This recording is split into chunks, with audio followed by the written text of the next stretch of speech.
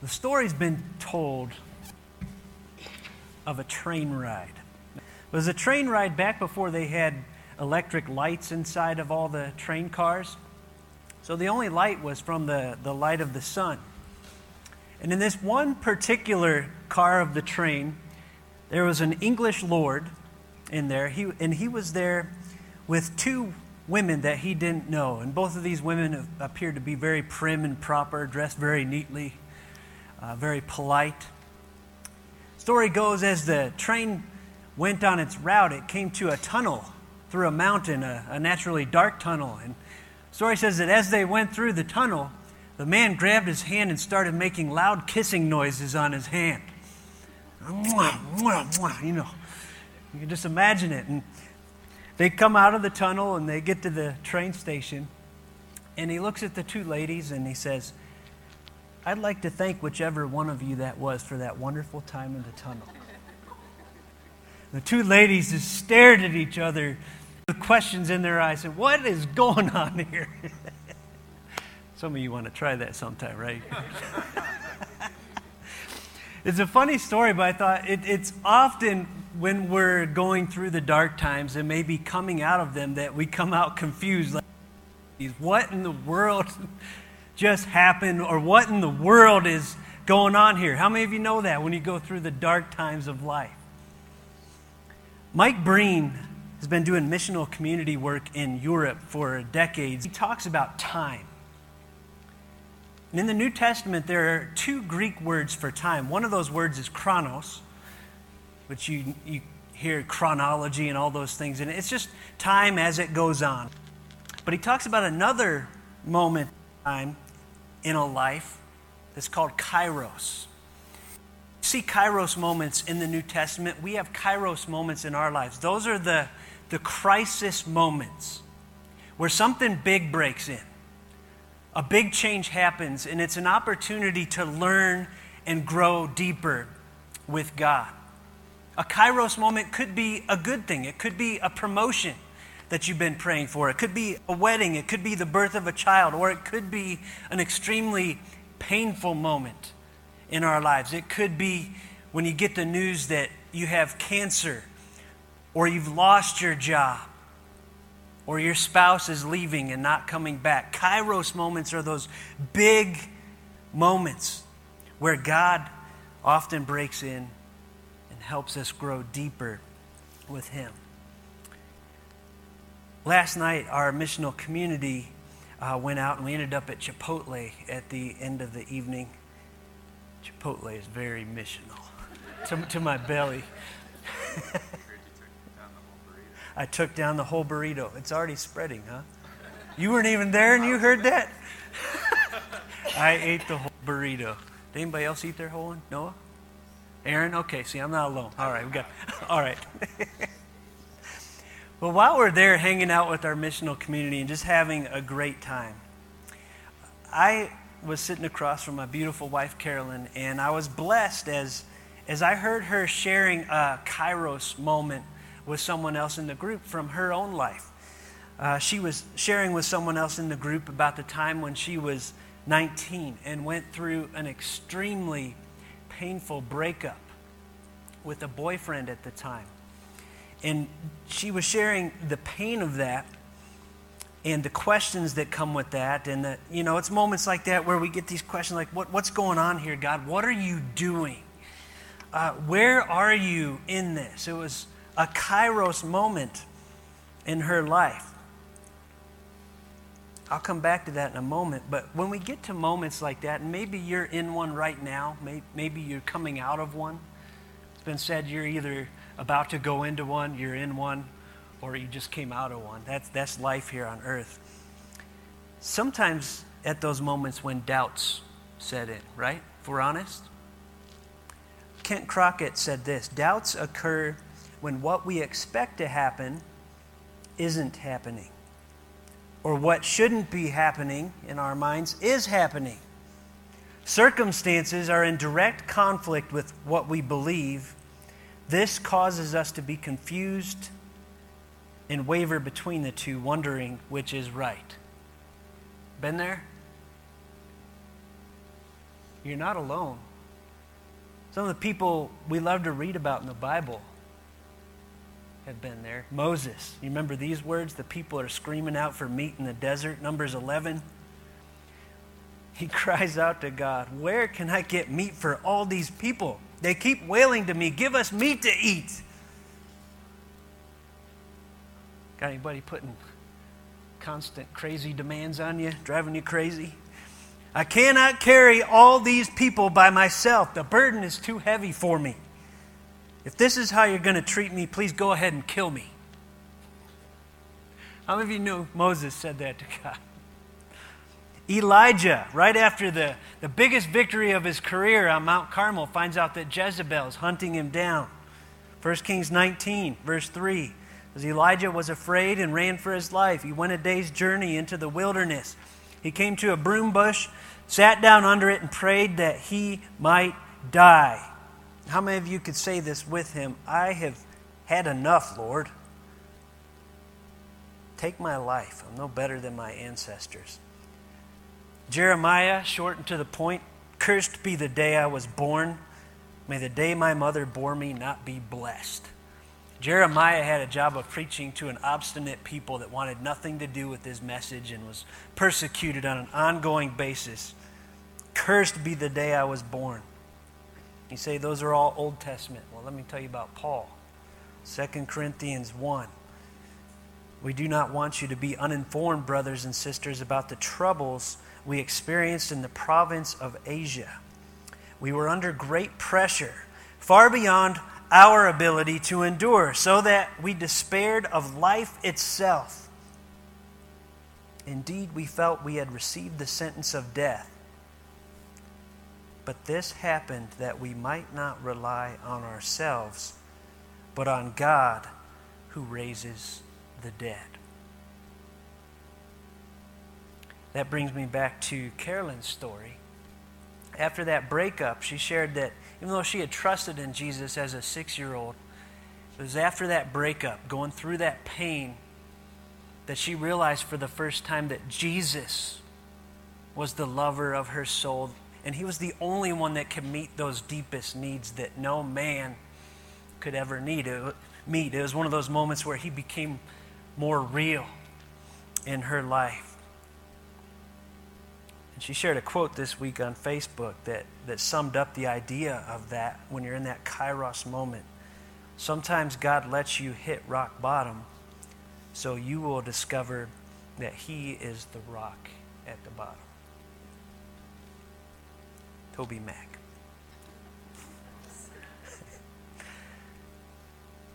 John the Baptist, of all people we're going to read today, had one of these kairos moments in his life that brought him to a place of doubt. Did you know that? Did you hear what I said? John the Baptist, the fiery preacher in the desert who prepared the way for the Messiah, had doubts. And I want to explore it today. I want to explore his genuine doubt in contrast with the prideful unbelief of many of the leaders of Israel at that time. And as we go along, I think and pray that God has some things to show us. John's genuine doubt comes first. Luke chapter 7, verse 18. He ministered for about a year, preparing the way for Jesus. And if you remember, he went and confronted Herod about an affair that he was having with someone that wasn't his wife. King Herod didn't like that, locked him up. He's in prison. Chances are he's been in prison for a few months by the time this chapter happens, sitting there. You can imagine someone who loves the desert and the wilderness and doing things for God, what a dark prison cell would do to a personality like that. Anybody in here just got to do and go and be outside? Bob, imagine being cooped up in a cell for months. That's John here. So his disciples bring him a message in verse 18. It says, John's disciples told him about all these things. What's all these things? All the things that Jesus was doing. He was healing people. He had just raised a widow's son from the dead. They go back and tell him these things. And he calls two of them. And it says he sent two of his disciples to the Lord, to Jesus, to ask, "Are you the one who is to come? Or should we expect someone else?" John the Baptist asked that question. This is the guy who baptized Jesus and heard the voice from heaven and saw the dove come down. John the Baptist had questions. When the men came to Jesus, they said, "John the Baptist sent us to you to ask, are you the one who is to come, or should we expect someone else?" Wow. Now you put yourself in his shoes, right? I believe John the Baptist probably knew his Old Testament prophecies well. Jesus himself had quoted some of them in Nazareth about his ministry. One of the things he said, you remember, was, "I have come to set the prisoners free."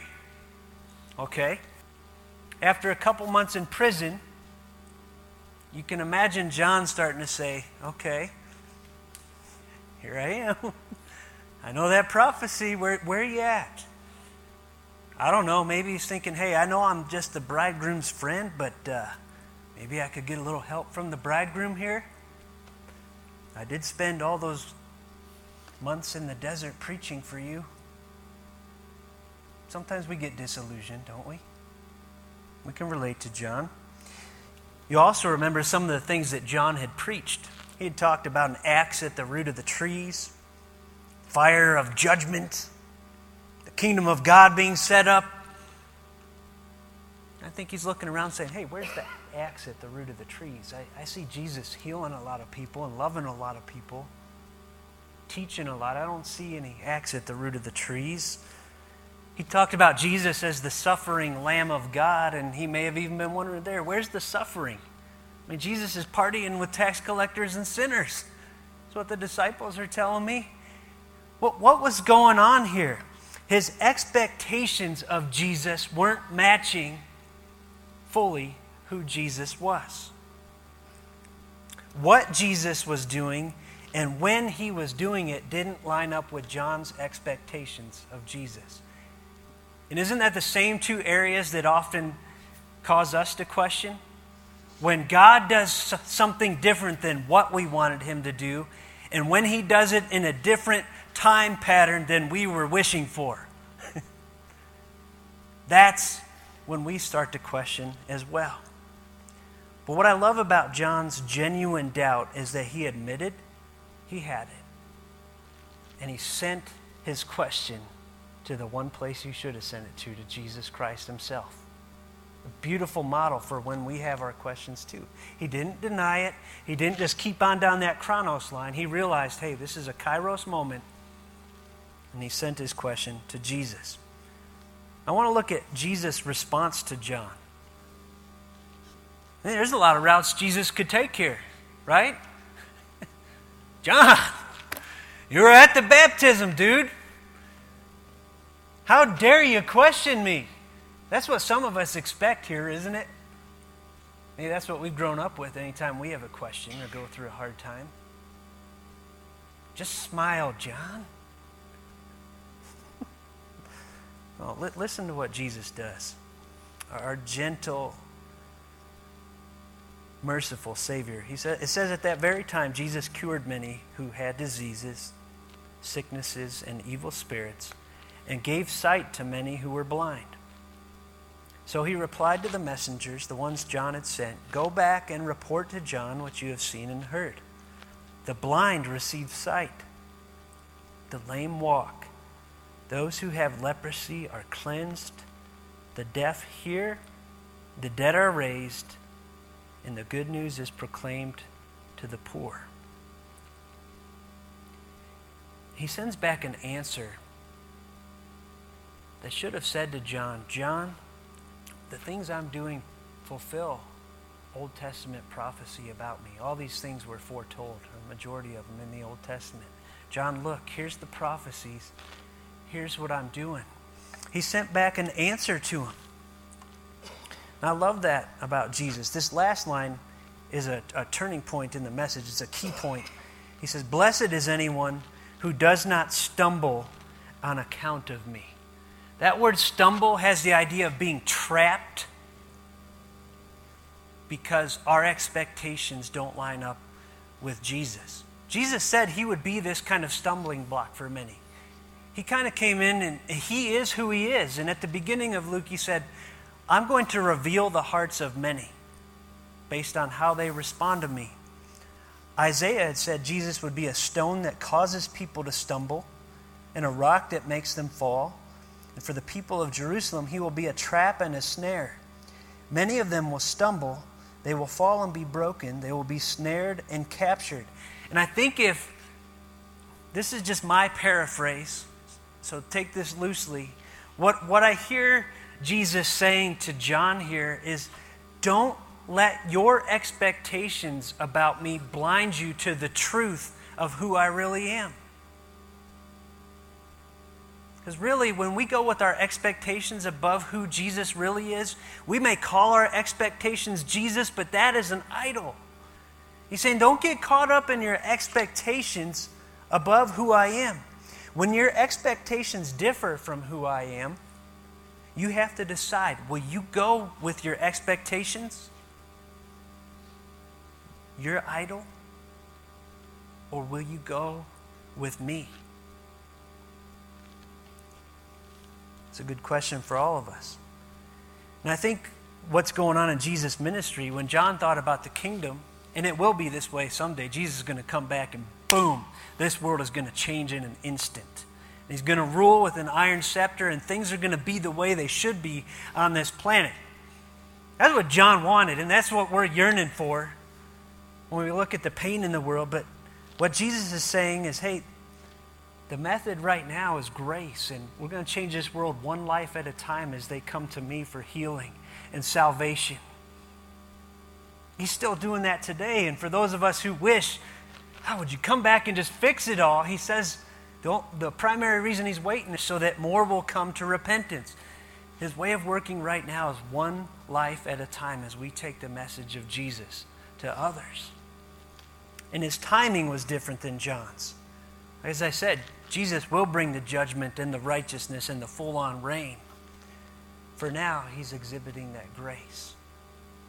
But I love that John reached out to Jesus, and Jesus sent him an answer in his doubts. Paul Tripp said this, and he just got out of a long stay in the hospital, so this is probably fresh in his life.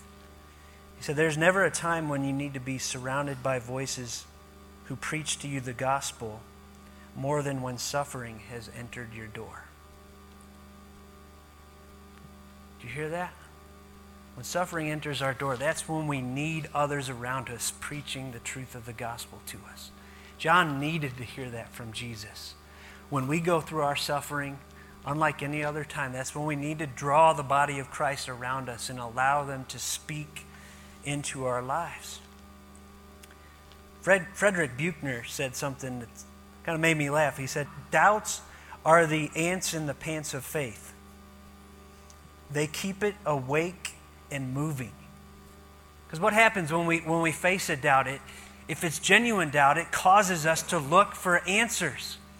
And Ray Pritchard says that it's often the things that we doubt and work through that after we process it, we end up believing the strongest. Have you been there? Billy Graham was there. You look at the decades of powerful ministry that Billy Graham had across our country and the world, and some might assume that man never had a doubt in his life. Not true. Not true. Early on in his ministry, when he worked for Youth for Christ, there was another man named Charles Templeton who began to doubt the veracity and the truth of the Bible and actually went on to turn away from the Bible and say it's not true. This was a preaching partner of Billy Graham's, and young Billy Graham was at a crisis point in his ministry. Will I go with Charles Templeton, or will I go with the Word of God? And there was a time in his life where he went to a retreat in the woods wrestling with this question. And he went out in the woods, and as he shares his story, he put his Bible on a stump in the woods, almost like an altar to God. And this is what he said after wrestling with what Charles Templeton was doing and the doubts that had. Oh God, there are many things in this book I do not understand. There are many problems with it for which I have no solution. There are many seeming contradictions. There are some areas in it that do not seem to correlate with modern science. I cannot answer some of the philosophical and psychological questions Charles and others are raising. And then he fell to his knees.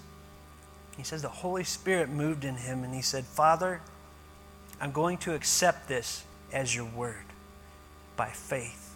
I'm going to allow faith to go beyond my intellectual questions and doubts, and I will believe this to be your inspired word.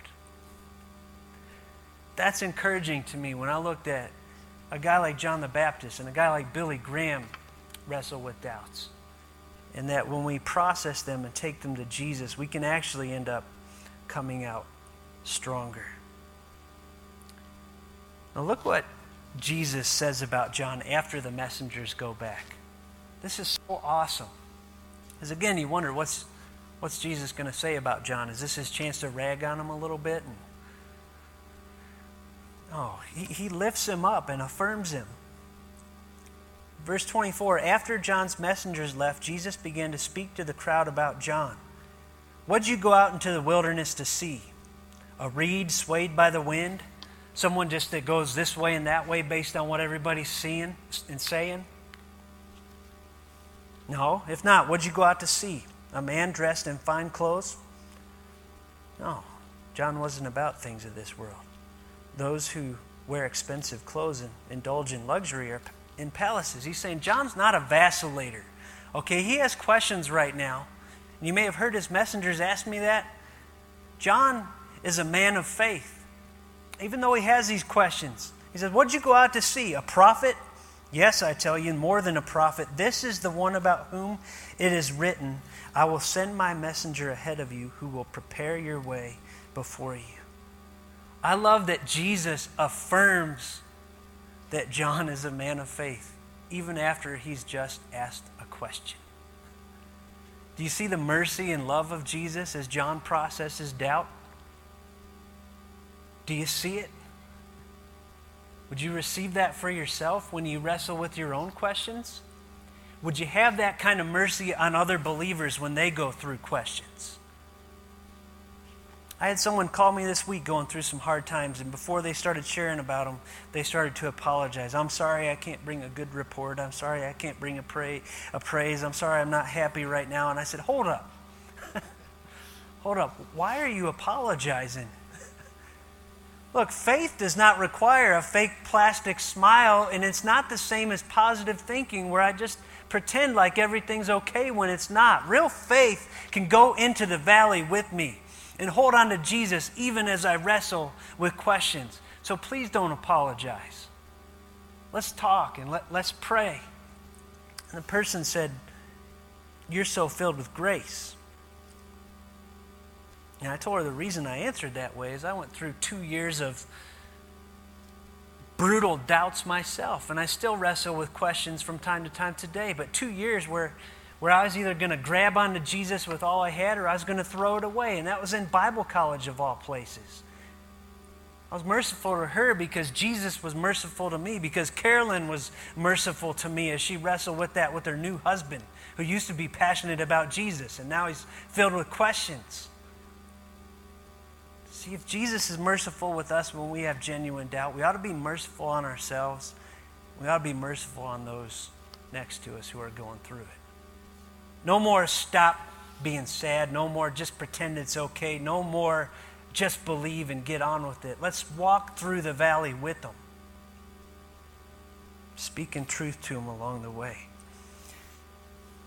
Oswald Chambers, My Utmost for His Highest. How many of you read that? He said, doubt is not always a sign that a man is wrong. It may be a sign that he is thinking. I like that. I might say it might just be a sign that he's alive in this painful world. It's real. And what about John and us? Verse 28, Jesus goes on to say, I tell you, among those born of women, there is no one greater than John. Yet the one who is least in the kingdom of God is greater than he. Jesus not only lifts John up, he lifts those of us up who live in the kingdom with him. Warren Wiersbe says it's better to be part of the kingdom than to announce it. Bailey said being least in the kingdom of God is better than being the best anywhere else. You want to know the age we live in? Sometimes we take it for granted. But listen to what Peter says about the age that we live in. Concerning this salvation, the salvation that many in this room enjoy, the prophets, all those guys in the Old Testament, maybe even John, who spoke of the grace that was to come to you, searched intently and with the greatest care, trying to find out the time and circumstances to which the Spirit of Christ in them was pointing when he predicted the sufferings of the Messiah and the glories that would follow. They all wanted to know more about what we're living in. What is this all about? They were having to strain and try to look into the future and see it. We're living it. Verse 12 says it was revealed to them that they were not serving themselves, but you, when they spoke of the things that have now been told you by those who have preached the gospel to you by the Holy Spirit sent from heaven. Even angels long to look into these things. The privileges that you and I have today, the Holy Spirit living inside of us and never leaving, the complete, inspired Word of God on our bookshelves, the body of Christ to walk this walk with us, are things that other men could only dream of. Things that angels wish they knew more about. And what I want to ask us is, as we wrestle through our doubts, are we taking advantage of everything that God has given us? Or do we just take it for granted? Do we take for granted that we've got the counselor and the encourager, God himself, living inside of us? We've got his word on our bookshelves. We've got brothers and sisters to turn to and say, help me through this. Are we taking advantage of those privileges? I hope so. Now I want to talk about the prideful unbelief that contrasted with John's genuine doubt. Okay? I believe John had genuine doubt. First we'll look at the humble faith of many of the people. Verse 29, all the people, even the tax collectors, when they heard Jesus' words, acknowledged that God's way was right because they had been baptized by John. You see the humility there, the hunger for righteousness that those people knew they needed. The tax collectors. It seemed like Luke's always talking about the tax collectors. He loved those guys. He loved them. They were humble. They knew they needed Jesus, so they responded when John said, hey, repent, prepare yourself. And the baptism that they did with John was a sign of that humble belief. In contrast, the prideful unbelief of the leaders. But the Pharisees and the experts in the law rejected God's purpose for themselves because they had not been baptized by John. The baptism was just a sign. The problem was they heard what John was saying, we're good, okay? We don't need this. And they rejected it. And McLaren talks a lot about how you don't have to do a lot. And this is kind of humbling and scary at the same time, to reject Jesus. All you have to do is do nothing with what you hear of who he is. Just ignore it. Just keep on going through your life as though you don't need it. Dangerous, prideful unbelief. And the core of it was they were choosing their expectations over the truth of who Jesus was. Jesus brings this out in the next verses. He went on to say, to what then can I compare the people of this generation? What are they like? They're like children sitting in the marketplace and calling out to each other. We played the pipe for you and you did not dance. We sang a dirge and you did not cry. What's he saying? He's like, they're like kids trying to get other kids to play by their rules. And when they don't, they get upset because you're not playing by my rules. And they can't even decide what their rules are. They keep changing them. And they look at John the Baptist. John the Baptist was kind of an ascetic. He lived in the desert. He fasted. All these hardcore religious things. He came neither eating bread nor drinking wine. And you say he has a demon. Okay, they're not happy with fasting. all right, and hanging out in the desert. That guy has a demon. So then comes Jesus, eating and drinking. What do? You say, here's a glutton and a drunkard, a friend of tax collectors and sinners. You cannot be made happy because it's all about playing by your rules and your expectations. The challenge to them will be from Jesus, put me above your expectations. Stop making what you think more important than the truth. When you look at their prideful unbelief, I think about a couple quotes. One's from our own Justin Presnell, a Justin Presnell original. This was Del Taco, Prescott Valley, this Thursday. He said, doubt has questions, unbelief has already made up its mind. You see the difference? Warren Wiersbe says a similar thing. There's a difference between doubt and unbelief. Doubt is a matter of the mind. We cannot understand what God is doing or why He's doing it. Unbelief is a matter of the will. We refuse to believe God's word and obey what He tells us to do. These guys weren't happy either way. They weren't happy with John. They weren't happy with Jesus. They put their expectations above all else. One man said this, people who want to avoid the truth about themselves can always find something in the preacher to criticize. Object to this man that he's too learned and doctrinal, to that one that he's too illiterate and gives no food for thought, to this one that he's always thundering condemnation, to that one that he's always running over with love, to this one that he's perpetually harping upon duties, to that other one that he's up in the clouds and forget the tasks of daily life, to this one that he's sensational, to that one that he's dull, and so on and so on. The generation that liked neither piping nor mourning has its representatives still.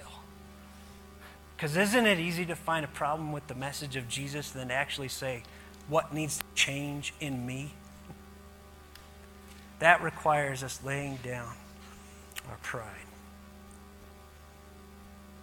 I want to close by coming back to the idea of kairos moments, because there were kairos moments for John and the Pharisees, and they both handled them very differently.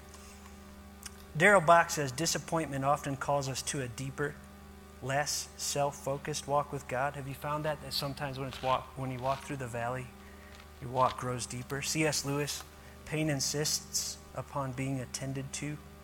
God whispers to us in our pleasures, speaks in our consciences, but shouts in our pains.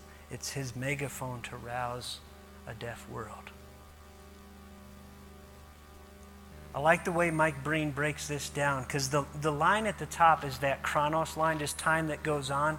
And the X is where the kairos moment breaks in. And maybe you've got a specific kairos moment in mind right now, something that you're in the middle of, a crisis moment. And he says, we have a choice at that point. We can be like the Pharisees and just ignore the kairos moment and keep on going down the road and miss an opportunity to come to Jesus, to grow in Him. Or we can be like John. This kairos moment hits, these crises, he's in prison, this doubt. And he talks about the two-sided process of repenting, changing our mind about who Jesus is, and believing, trusting what He says. And he breaks it down to a couple steps. We only see John going through the first three because we don't know how he responded. We know he spent the rest of his life in prison and was eventually beheaded. We don't know how the message got to him from Jesus, but we see the first half. First, John's observing what's going on, right? That's the step where Mike Breen says, hey, observe what you're thinking, how you're feeling, how you're reacting to what's going on. John's looking inside and saying, I got some questions. Maybe that's you this morning. I got some questions. I'm angry. I'm upset. I'm irritable. I'm impatient. What's going on? Then you reflect on it. Why do I have questions? Why am I so angry with the people around me right now? Why am I not believing God? Whatever. It could be a number of things. And then you discuss it with another disciple, another believer in Jesus. That's what John did the best he could through his messengers, right? I've observed, I've reflected, and I'm going to send this to Jesus for a discussion so I can process this. Now, we don't have the rest of this for John, but for us, the second half is asking, all right, in the middle of this kairos moment, what promises has God made that I need to have faith in? What are those promises I need to hold on to? And then you begin to make a plan as to how you proceed. And the account is you become accountable to another believer, because this walk isn't supposed to be alone. Discipleship isn't alone. We're supposed to do this together. And after you become accountable, then you act And he says this process can happen over and over and over throughout our lives. And it's different each time. Some of us guys who like to race through things might think, hey, sweet, half an hour, I can get this down on a piece of paper, and that's not the idea. This process could take months or years, but it's just a helpful tool. How do I process through this Kairos moment? For those of you who aren't so visual, Ray Pritchard suggested 4 things to do with genuine doubt. First thing he said, admit your doubts. Tell somebody about them and ask their help. Act on what you know to be true, not your doubts. You know, often, even when we're doubting some part of our walk, there's other parts we know to be true. Act on that. Doubt your doubts, not your faith. And keep going back to what you know to be true. That's what to do with genuine doubt. I'd be doing you a disservice if I didn't talk about what to do with prideful unbelief. Because there may be somebody in this room that's there as well. I don't know. The answer there is poignant and to the point. God's word says, humble yourself under God's mighty hand this morning, that he may lift you up. His word says God opposes the proud, but gives grace to the humble. As you think of your own Kairos moments, I want to close with a quote that I actually saw on one of the Finkston's Facebook page. I forget who it was. It was powerful. Jerry's pointing at Deborah. You know, it's a good quote. You don't want to take credit for it? Okay. The quote said this, and you guys know this, and so that's why it's so powerful. He said, God doesn't always protect us from the furnace. Sometimes he meets us right in the middle of the flames. When we're in a Kairos moment, that's a powerful word. Father, I just thank you for your word. I thank you for your mercy and your patience with us as people trying to process who you are. God, I thank you that you shared that John the Baptist had questions. If your word was just propaganda and trying to make everything look good and sparkly, you never would have included that. But your word is real, and we can relate to him, because there are some of us in this room this morning that are wrestling with a question about what you're doing or when you're doing it, who you are.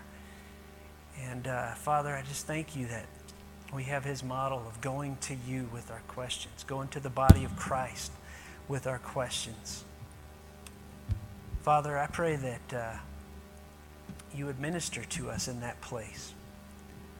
Father, that you'd help us to be real with you and with each other, and that you'd speak words of truth to us. Father, as I think of furnaces, I think of the Mueller family and the news this week. Tony up here lives right next door to him. It's the pain and the questions that Kayla's parents must be wrestling with. Is she alive? Is she not? Lord, we lift them up to you, and we stand with them as a community, and I pray that you show us along the way how we can do that well to minister to that family. Father, we proclaim our trust in you, even when we look around. And we do have big question marks and a lot of anger and fury at what's going on in our world. We trust you. Father, I just pray, like I read this week, Philip Yancey talked about faith. Give us the faith that allows me to believe that despite the chaos of the present moment, you do reign. That regardless of how worthless I may feel, I truly matter to a God of love. That no pain lasts forever and no evil triumphs in the end. Give us the faith that sees even the darkest deed of all history, the death of your Son, as a necessary prelude to the brightest moment in history. Father, pour that upon us in the power of the Holy Spirit. Minister to the broken. Bring healing and strength. In Jesus' name, amen.